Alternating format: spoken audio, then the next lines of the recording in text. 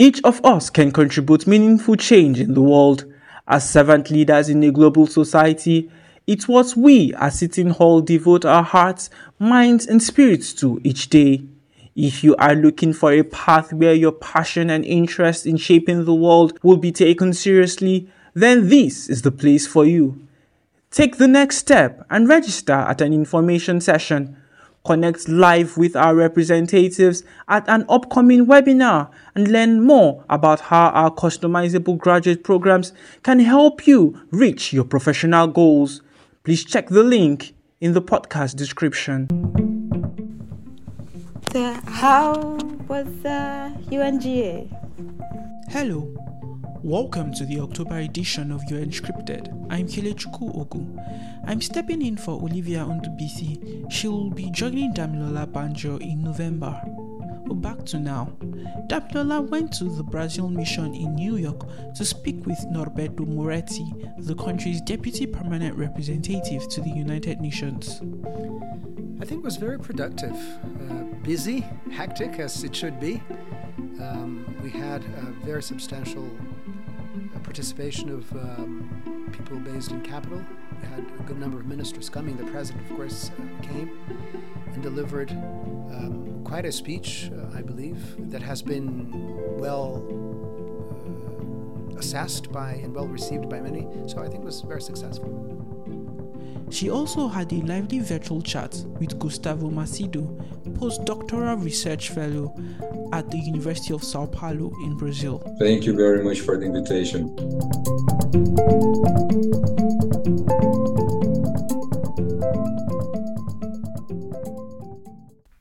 Every month, we check in with council presidents to see if Russia and Ukraine will be on the agenda. The issue or situation in Ukraine is not on the work program, the program of work, not because the Council will not necessarily discuss this issue. Discussions on the Ukraine are not mandated. As we have been saying all along, as presidency of the Council will certainly be open to hold meetings should there be a suggestion to have a meeting or to discuss this issue. We took the view to not to overload the program with additional meetings precisely because it's already a very heavy month on regular business and because, as you know, this first week has been taken by the trip to Addis Ababa to have a meeting and consultations with the Peace and Security Council there of the African Union. But again, on Ukraine, there should be any proposal will be entertaining, of course. If you are new to the podcast and you are wondering why Moretti describes Russia's invasion of Ukraine as a situation, Macedo explains. I think that Brazil is playing the game of neutrality, which is the characteristic of the Brazilian foreign policy for decades. 15 countries were elected into the Human Rights Council for 3-year terms on October 10. 2 of those countries are from the BRICS grouping, Brazil and China, infamous for its oppression of Turkic Muslims and Tibetans. In 2024, there will be 4 key BRICS members in the council: China, Brazil, India, and South Africa. China and Russia have expressed the view that human rights is politicized. We probed Moretti to see if Brazil shares this consensus with its BRICS allies.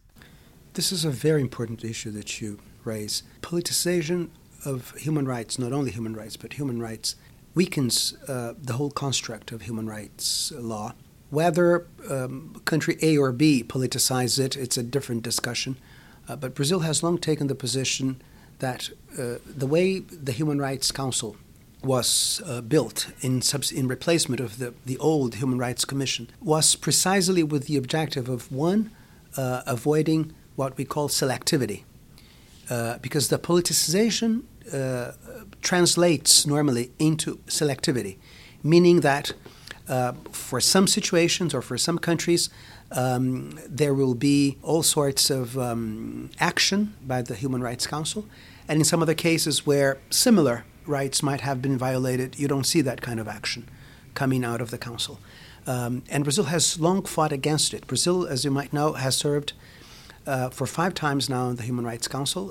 We are now candidates for a 6th term. We have always been very clear and firm on saying that if we are to defend, promote, preserve the very important achievement we made in the past, which translated into the creation and the establishment of the Human Rights Council, we should all be very rigorous in following the three main principles of the system, which are indivisibility of human rights, universality of human rights, and non-selectivity. All countries are responsible for ensuring that human rights are properly dealt with, that they are applied in a non-selective manner, and that this will help us strengthen the system ever more. Brazil is bidding to join the Human Rights Council when the election is coming up. If you join, if you get in again, would you be taking on political arrests, like the questionable life imprisonment sentencing of the Uyghur academic Rahila Dawood? As I mentioned, we will take, as we have in the past, all issues, not only political rights, but all sorts of rights, from the perspective of these three principles that I mentioned before: universality, indivisibility, and non-selectivity. And being specific does not mean being selective, but sometimes if you are specific just on one set of countries or situations and not in the other, then you may run the risk of being selective. And as I said, selectivity kills the system. If we are to contribute to the strength of the system, we have to fight non-selectivity. We have to fight selectivity. We have to really guide ourselves by the principle of non-selectivity. Even though Brazil was traditionally a human rights champion when it comes to international politics, Brazil doesn't have the kind of behavior that he points fingers at others. But what do you think of this ideology, if I may, of staying neutral in a world where there's constant conflicts and violations, that countries and big powers are always camouflaging or presenting in other forms except what it is? My personal perspective, and it certainly applies to Brazil, it applies to any other country, the US, France, China, any country. I think we are living now a crisis in the governance, multilateral governance. As you said, we are watching the human rights situation getting worse and worse every single day. We are speaking right now, and there is this conflict in Israel. A few weeks ago, we had a conflict in Armenia. We still have the ongoing war in Ukraine, and not to say in Haiti and other regions of the world. And some data that come from the United Nations actually says that we have never seen this situation before. I mean, the number of refugees increasing to a level that have never been seen before. The number of people killed in violent conflicts have never been seen before. And I think it's disgusting the fact that we have an institution, the United Nations, but the United Nations is as good as the members. The UN is not the problem. It's the politics, the members, the nation states. We are facing this crisis in human rights governance, the same kind of crisis that we see in environmental governance, in refugees and nuclear issues and so on. So if I may, I would say it's a larger picture. We'll be right back. Are you looking for a talk show featuring leading global voices? Do you want to learn more about how international issues directly affect people locally? Global Connections Television presents the insights of global influencers at no cost to viewers and programmers. GCTV is independently produced and reaches more than 70 million potential viewers worldwide each week. The show covers everything from human rights to climate change, from peace and security to empowering women and girls. It features guests such as Dr. Jane Goodall, former UN High Commissioner for Human Rights Mary Robinson, and Peter Yarrow of Peter, Paul, and Mary. The show also hosts expert voices from the private sector, academia, and labor and environmental movements. GCTV is available to public television media outlets, universities, and service clubs for distribution. To watch the show or find out more, click the link in our episode description. Now, back to the show. When Jair Bolsonaro became Brazil's president in 2018, he not only ignored the country's policy of neutrality, he also abandoned the Amazon, allowing commercial farmers and miners clear swaths of forest and contaminate the environment. There have been reports, and this is talking about the Amazon now. There's been reports in Brazil that President Lula is not doing enough to reverse the anti-indigenous people's policies instituted by the former president. In an instance, this news that I read about weakening the power of the ministries of the indigenous people and the environment, considering how protecting the Amazon is to the world at large. What is your response to the critics saying that, well, President Lula is not exactly doing anything different from his predecessor? I would say that whoever airs this criticism is poorly informed. True, you can't change situations overnight. We're talking about very complex issues, negative developments in the past. But just take two clear examples of effective action by the current administration that is directly related to indigenous interests. Deforestation was reduced in 50% in 9 months in the Amazon region, I'm talking. Why is this related to your question? Because normally those most directly affected by deforestation is the indigenous population or indigenous communities. So fighting deforestation goes a long way in terms of defending, promoting the rights and interests of indigenous populations.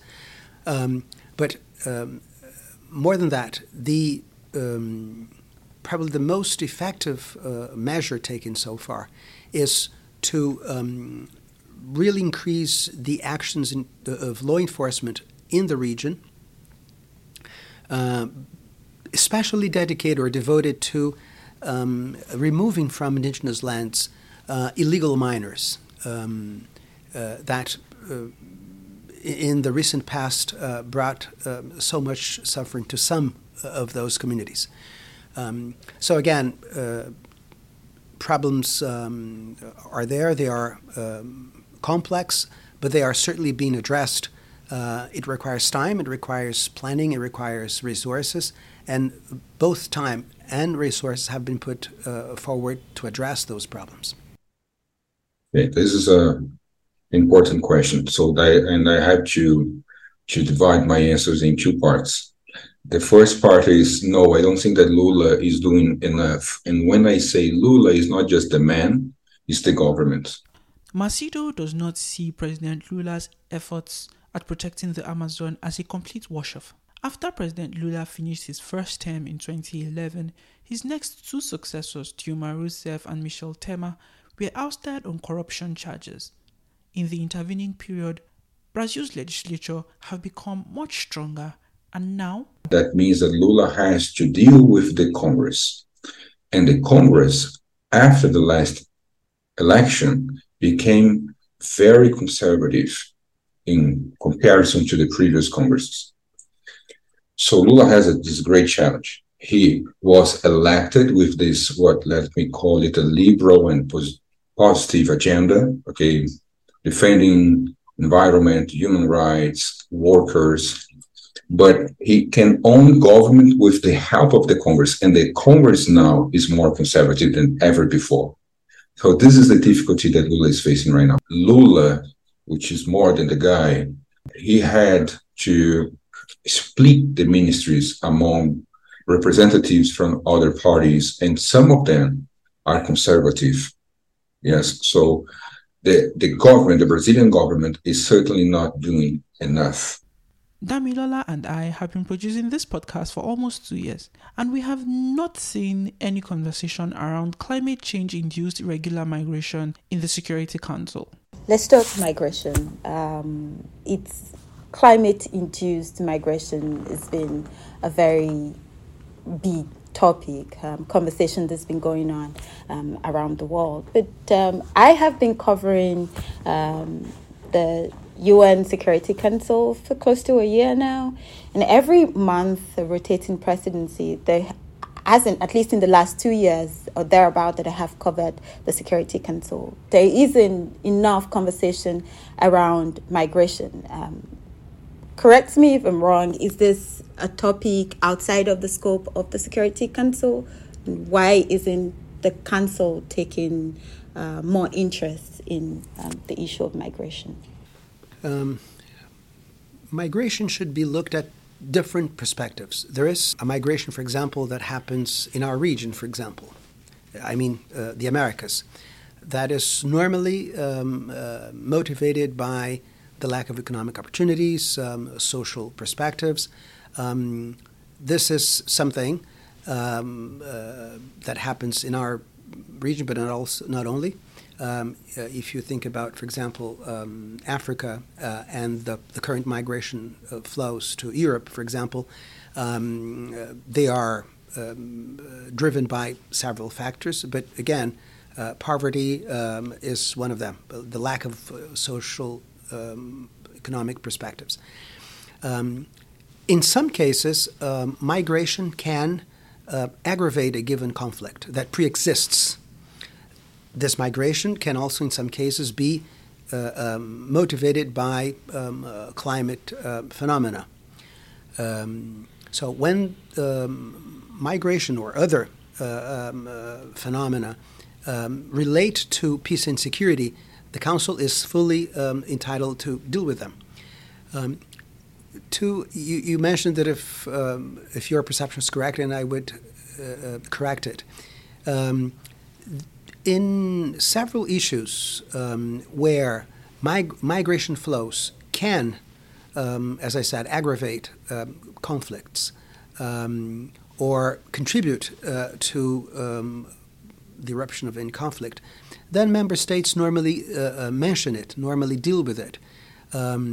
Not as much as, for example, refugees or internally displaced people, but they do, especially when the Secretary General reports on certain migration flows that might have that impact on peace and security.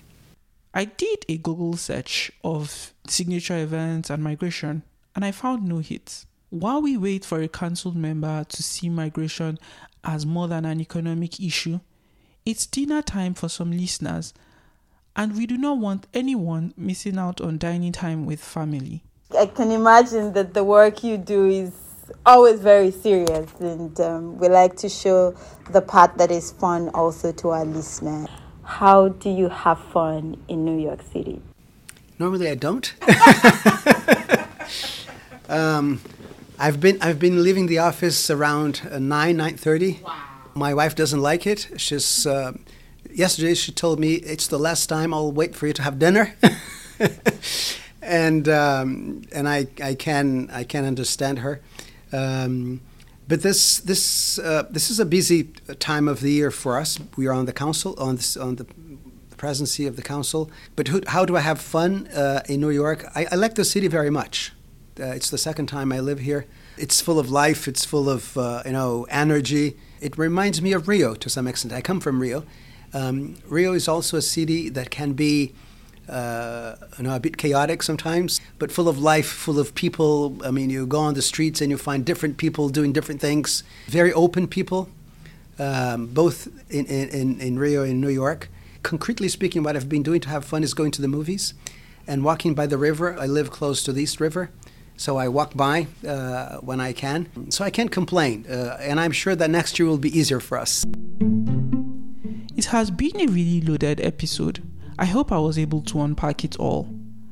Damilola spoke with Norberto Moretti, Brazil's Deputy Permanent Representative to the Security Council, and Gustavo Macedo, Postdoctoral Research Fellow at the University of Sao Paulo in Brazil.